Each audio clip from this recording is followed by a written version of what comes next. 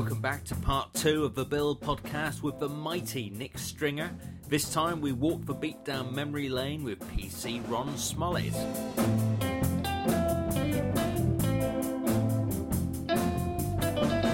Plenty of the Bill gold dust in this part 2, so pull up a chair in the collator's office and enjoy.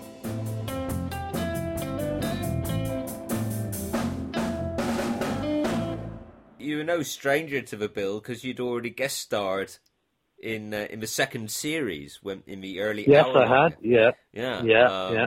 You got a great bit of dialogue with John Salthouse there when he's raiding your house and you say, "Here, you got a bleeding cheek, haven't you?" He says, "No, sir, it's a search warrant." That's a great game.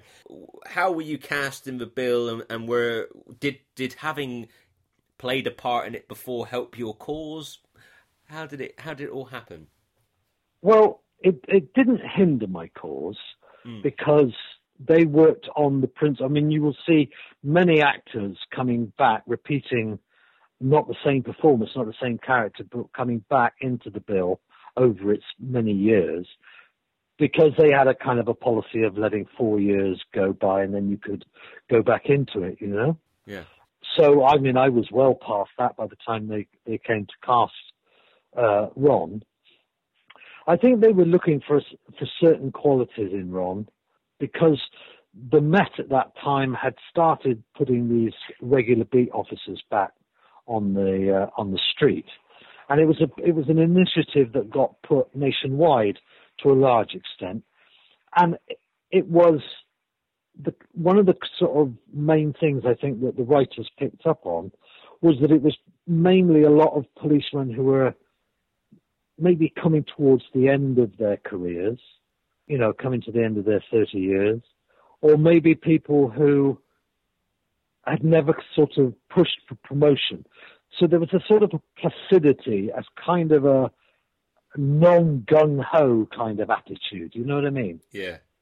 When I went out with 2 regular beat officers, because that part of the Bill's kind of publicity is true, you know, everybody did go out and cover the job that they were supposed to be portraying. And I was out with these 2 guys. One was a ex-Northern Ireland copper, and the other one was a guy who was a chalky white who was coming up for his retirement. And a few kind of nuggets of advice they gave me as we walked around was, we don't ever want to see you running. Because as an RBO, you never run. And if we don't see you at least with 1 cup of tea in your hand, you're not being a proper RBO. Because they would just, I mean, if they were good, there was no point in running after any youth who was committing an offence because you knew where he lived. Yeah. And you knew his mum.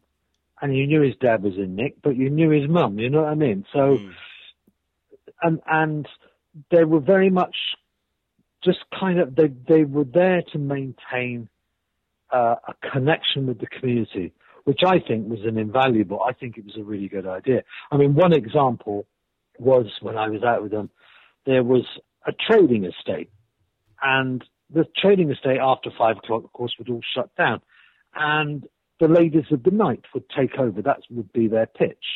There, they would stand around there, right?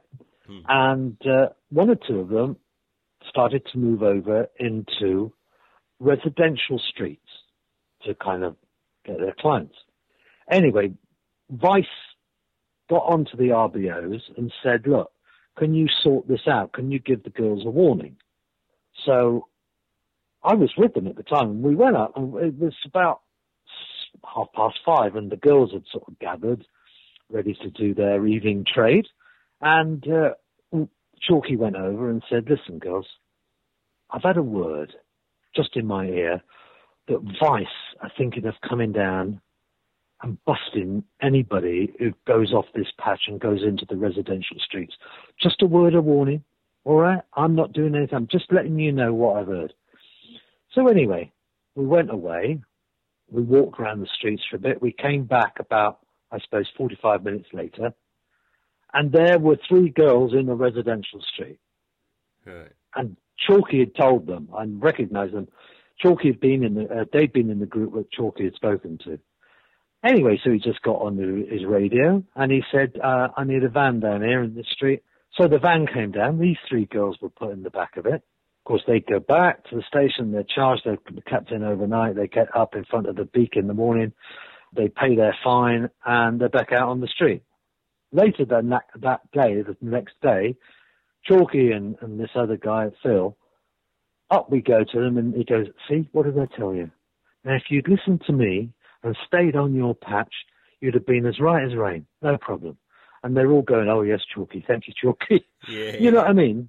Yeah. So that was the way they operated. And that was the way I kind of thought that Ron went, really. That was his sort of forte, was just sort of keeping everybody sweet and, you know, not being seen sort of doing car chases or...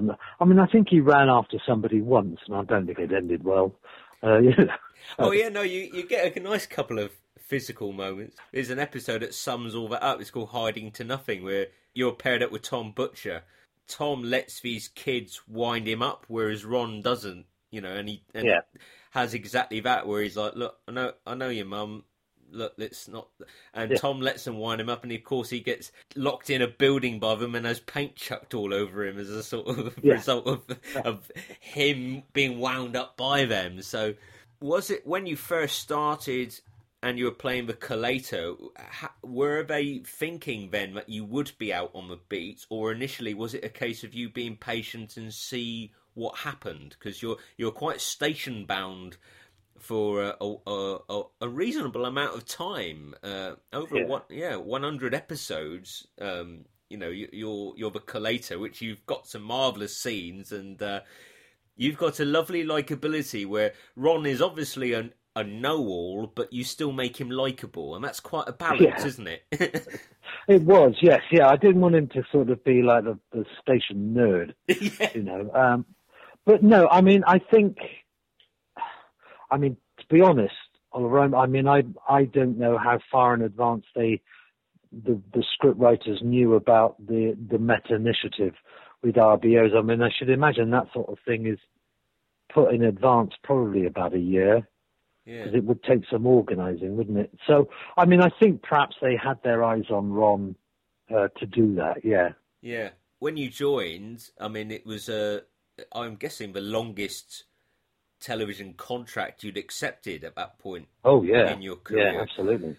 How did it change your life? Because it's not just obviously the financial side, but there's a fame side, I suppose, that comes along with being in a very established series. Yeah, I think actually it was what was strange was I think a lot of people remembered me from Only Fools and Horses, and they would recognise me from the bill as well. But it sort of, I suppose what it meant was that they recognised me as an actor rather than as Ron Smollett, if you see what I mean. Yeah, yeah. Because for some people in long running, you know, if they're in a long running episode, they become that character in the eyes of the public. I mean, Graham Cole's character, for example, Graham to the public was Stamp.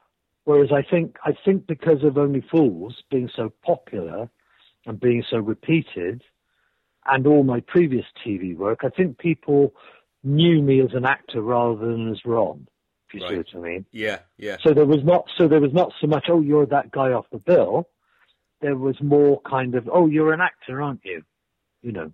Have you had any strange encounters over the years with people recognising you, or of the public? Oh, yes, yeah. Yeah? Oh, yeah. I had one when I was Frank Harvey in Coronation Street, right? Yeah. So I'm behind the bar of the Rover's Return.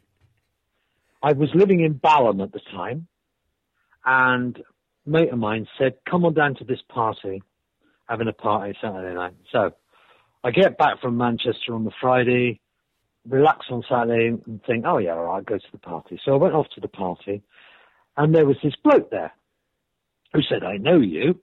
And I went, oh yeah, okay, fair enough. I'll hold my hands up. And I said, yeah, well, you probably do. I'm an actor. And he said, no. No, you run a pub, don't you, down in Streatham? I went, no, I don't. He said, you do? You run a pub. Don't muck me about now, because I've been going to that pub for donkey's years. You run a pub in Streatham. Anyway, so I got my mate over. I said, can you tell your friend here that I am Frank Harvey of Coronation Street, and that's where he recognised him. Anyway, he wouldn't have it. He would not have it. My friend told him, other people were telling him, and he went, no, you're all winding me up. He runs the Dog and Duck down in Streatham. And that was it. It was the weirdest evening I've ever had. Oh, I love it. Fantastic. And so let's talk through a day in the life of you making the bill at Merton Studios. What was your routine? Who were your main pals? What were the crew like? Take us back to 1990. Oh, right. Well, at the time, I was living in Crouch End in North London, which is not blessed with a tube station. So if I had a first call, say, in at 7, it meant getting up at, say, 5:45, 5:30, 5:45, getting out, catching the first bus down to Archway, and then on the Northern Line all the way down to Morden or South Wimbledon, whichever I chose, and then just a quick walk into the studios. Get there usually about 7 o'clock. Mates, of course, I'd worked with Kev Lloyd many times. Kev had been at the Everyman with me, and we were good friends. So I knew Kev. I knew Eric. I'd done a TV play with Eric, so I knew him. I think I knew Trudy. I can't remember whether I did or not. But anyway, you know, they were all fine. They were lovely. I mean, they knew because I knew Kev, and Kev was so popular with everybody. That gave me a kind of an in, if you know what I mean. Mm. I was accepted more readily. Ben as well. I knew Ben, so me and Kev and Ben had all worked together, so that was good. The crew were just amazingly hardworking. I mean, we'd have 3 units going all at the same time, all colour coordinated, and it was a military operation. It was extraordinary, the organisation that went on there.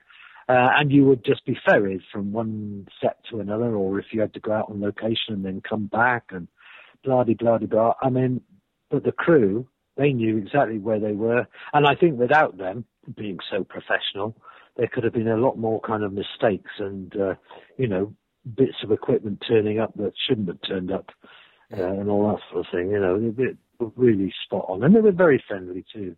Very nice.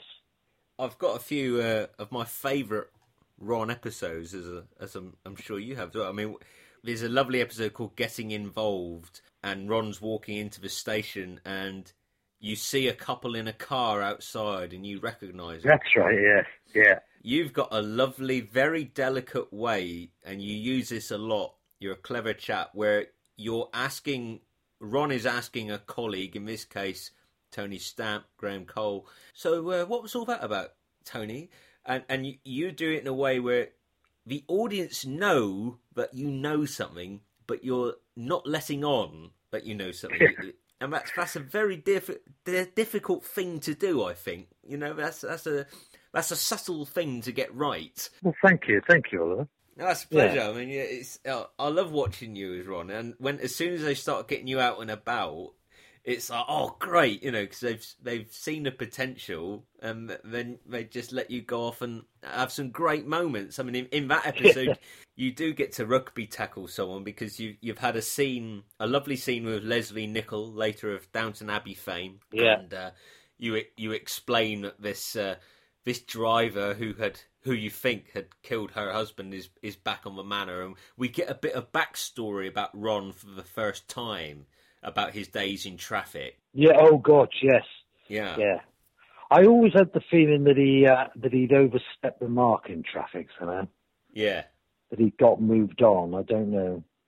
I mean, it was never explicit, but I just got that feeling that he probably booked the wrong person too many times somewhere along the line. Mm. It's quite. I mean, later on they do give you a fair amount of backstory, i.e., a character talking about their past, which didn't happen a lot at that time. They kept the private lives of the characters pretty much locked away.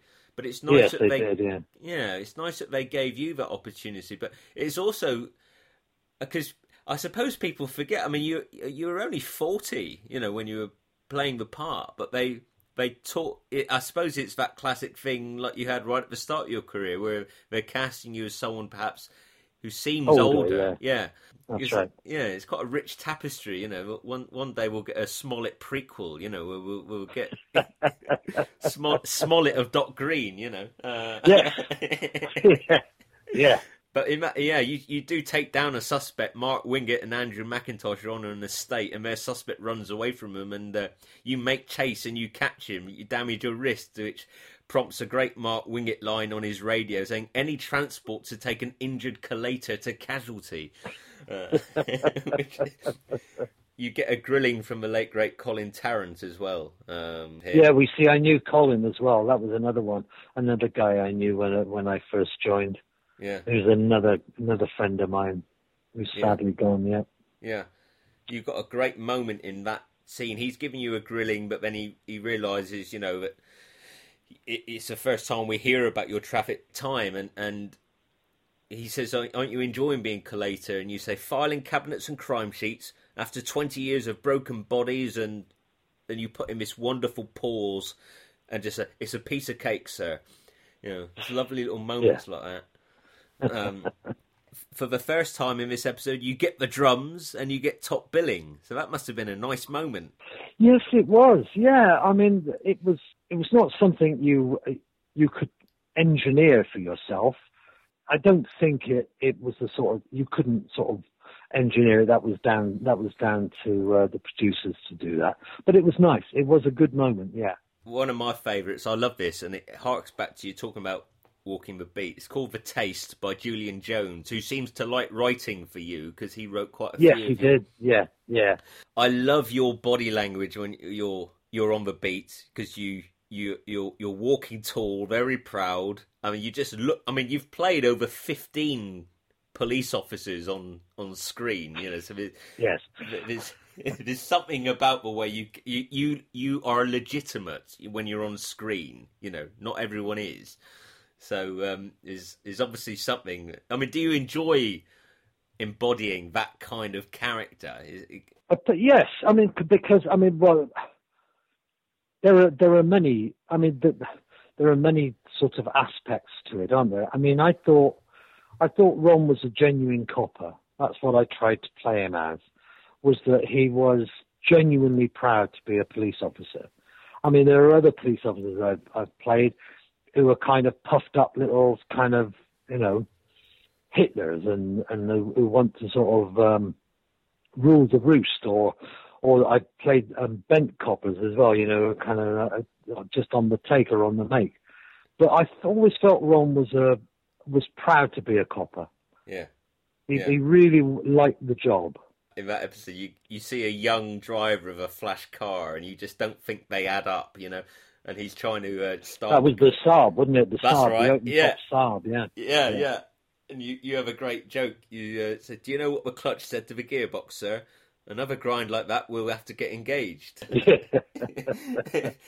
And you to me, you're just the real deal in that. And when you make your arrest, you're quite chuffed, because it's the first time you've made one since being in the collator office, Ron makes the arrest via the phone, and you call up Andrew Paul, who takes the call and says, "Hello, Dave, it's Ron."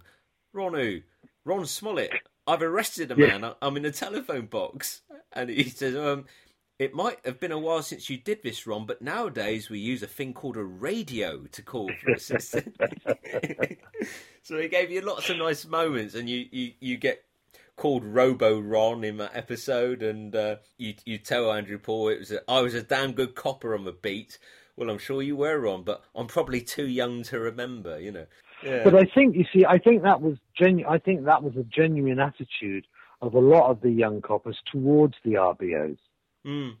Because as I said earlier, they were sort of maybe coming towards the end of their 30, or they were kind of had a certain amount of experience. So I think that was a fairly accurate reflection of the way they were looked at. Yeah, there's lots of lovely little touches you do, which I'm sure can't have been scripted. I see this as 2 episodes later, there's one called Discretion, and it's a tiny little moment, but you ring the doorbell, and it's an old-fashioned doorbell, and you have a little smile to yourself at the sound the doorbell makes. It's such a simple thing, but you just fill the screen while the writer and director credits are coming on the screen. It's a lovely, subtle little thing. You've got an itch that has to be scratched in this episode, and you've got a great double take.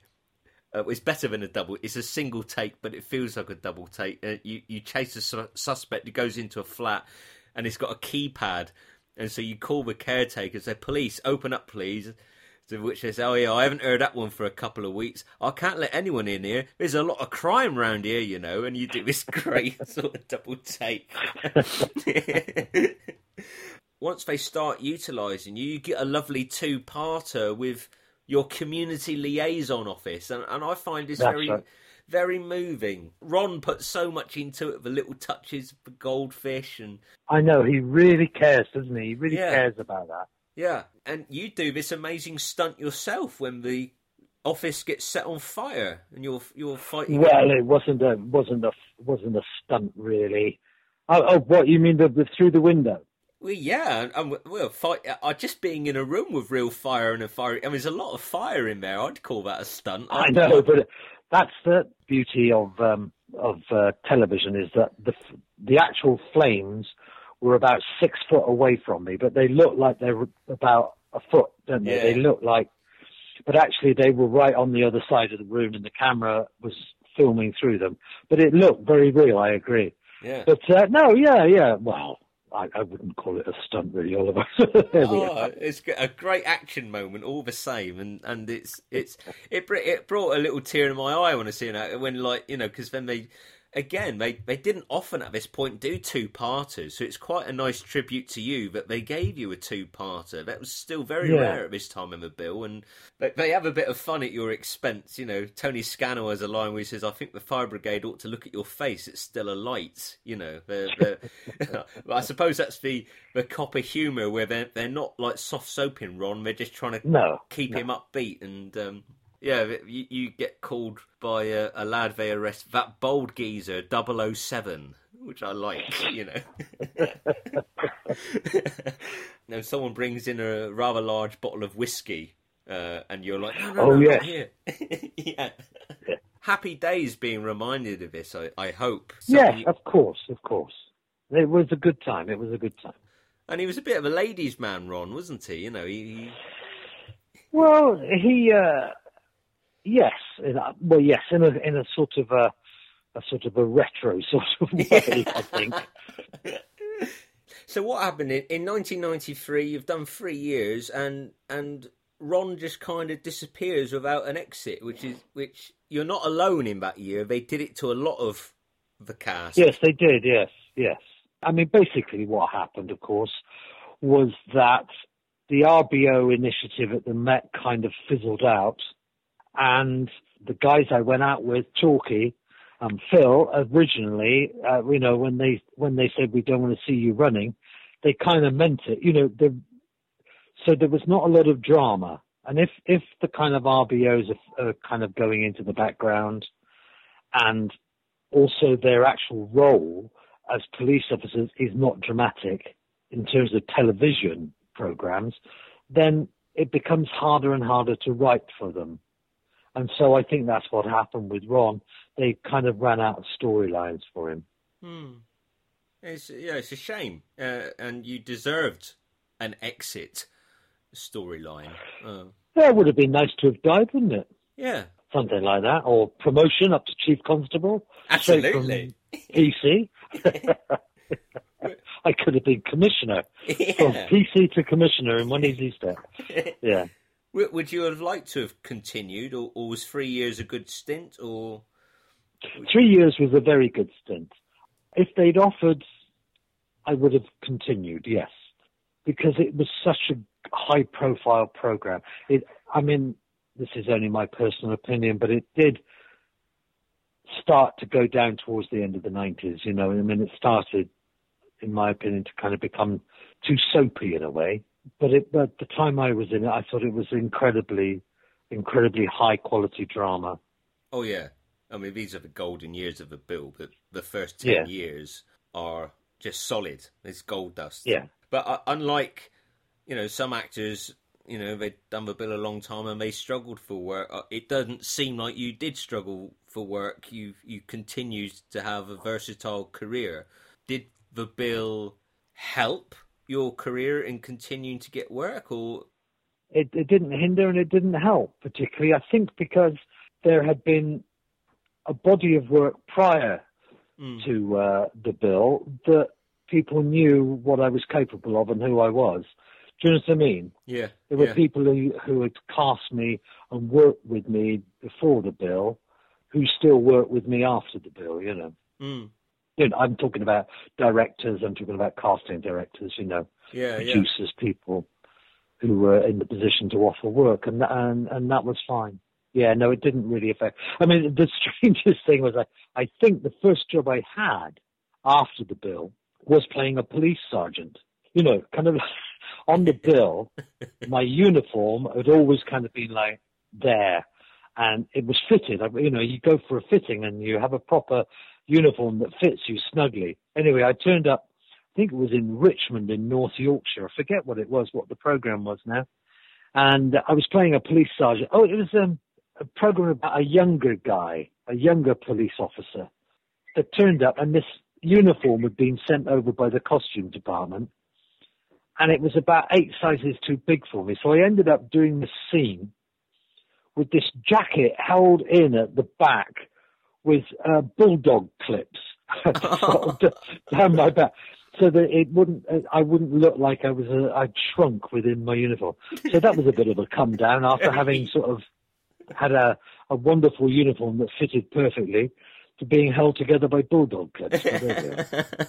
You were still adding some pretty prolific roles onto your CV, not long before you decided to retire. So what fueled the decision to retire when you were still getting pretty meaty roles? Or at least from someone looking at your CV, it looks like that. I'm guessing there were times of breaks between jobs and the auditions you did. Oh yeah, well there is for any actor. Yeah. I don't know. It was a sort of I suppose a coming together of various things. The industry has changed.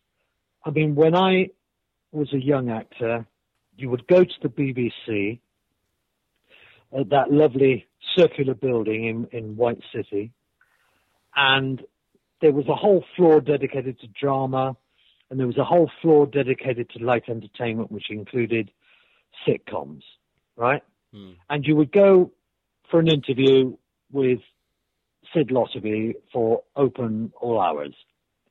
And you'd come out of the interview, and Sid would say, "Well, be in touch. I think I think you're a fit. So yeah, be fine." And you just walk around the corridor, and you pop your head in through Ray Butt, who was the director-producer on Only Fools. And you go, "How you doing, Ray? Everything all right?" And he'd go, Nick, oh yeah, great. No, I think I might have something for you. And that's how it was. And same on the drama floor. You'd have your finish your interview, and you'd be highly professional, and you just wander along, and you'd see someone's name you knew, and you'd knock on the door, and you'd open it, and you'd go, "How's it going?" And they'd go, "Oh, hello. Yeah, so I was thinking of you the other day." That sort of thing. Now, that doesn't happen anymore. As I say, it's all done. You put your audition on tape, and it goes off to the casting director, and, it saves a lot of time and money.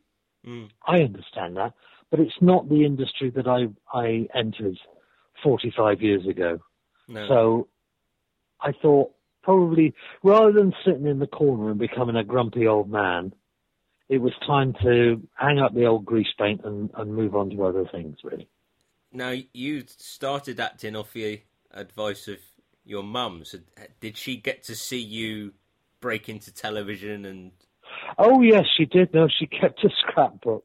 Oh. God love her. She kept a scrapbook. Yeah, no, she got to see, she died in 94, so she got to see quite a lot. She got to see the Bill and all of that stuff, yes. Fantastic. Yeah. Make me envious about retirement, because it's going to be a long time until I get to enjoy retirement. So talk to me about retired life. Oh, well, I mean, I mean, as they tell you in all the papers, it's an endless stream of holidays and huge amounts of money and, free bus passes and all of that. No, it's great. I mean, you've got time. I mean, I'm learning Italian and I volunteer for things. For a couple of years, I was a volunteer with the Samaritans and now I volunteer. I read to stroke patients up at the local hospital here in Bristol.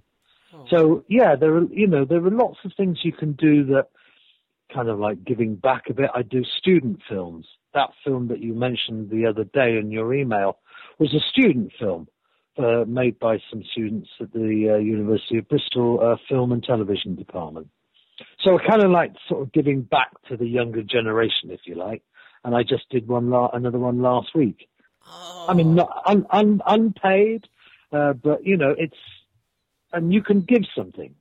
Yeah. You can introduce them to the idea of working with professional actors who demand certain standards from the directors and from their film crews.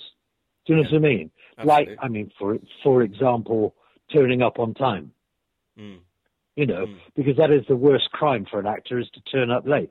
You turn up late, everybody else is kept waiting around. Ergo, if it's the same with any member of any crew. So, students have to learn that you turn up on time, and that's it. You talked about, giving back. We ask, because you've kindly given your time very generously for free, we ask listeners of this podcast to donate to a charity of the interviewee's choice. So, I would like to nominate the charity I work for, reading to stroke patients, which is called Interact Stroke Support.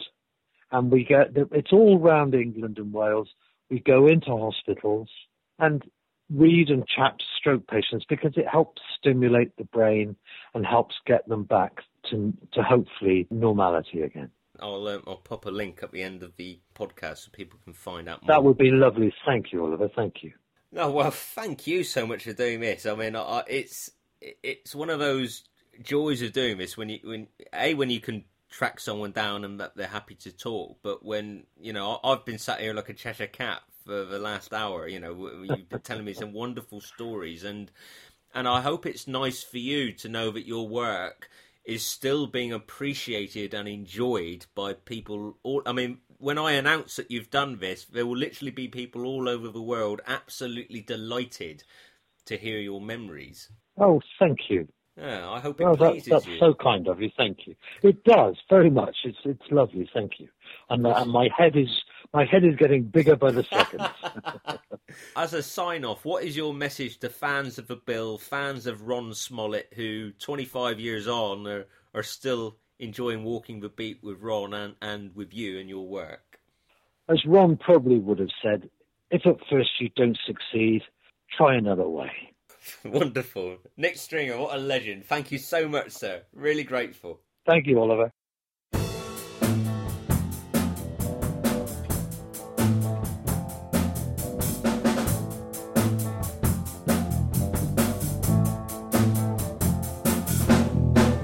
My huge thanks to the legendary Nick Stringer for sharing his memories.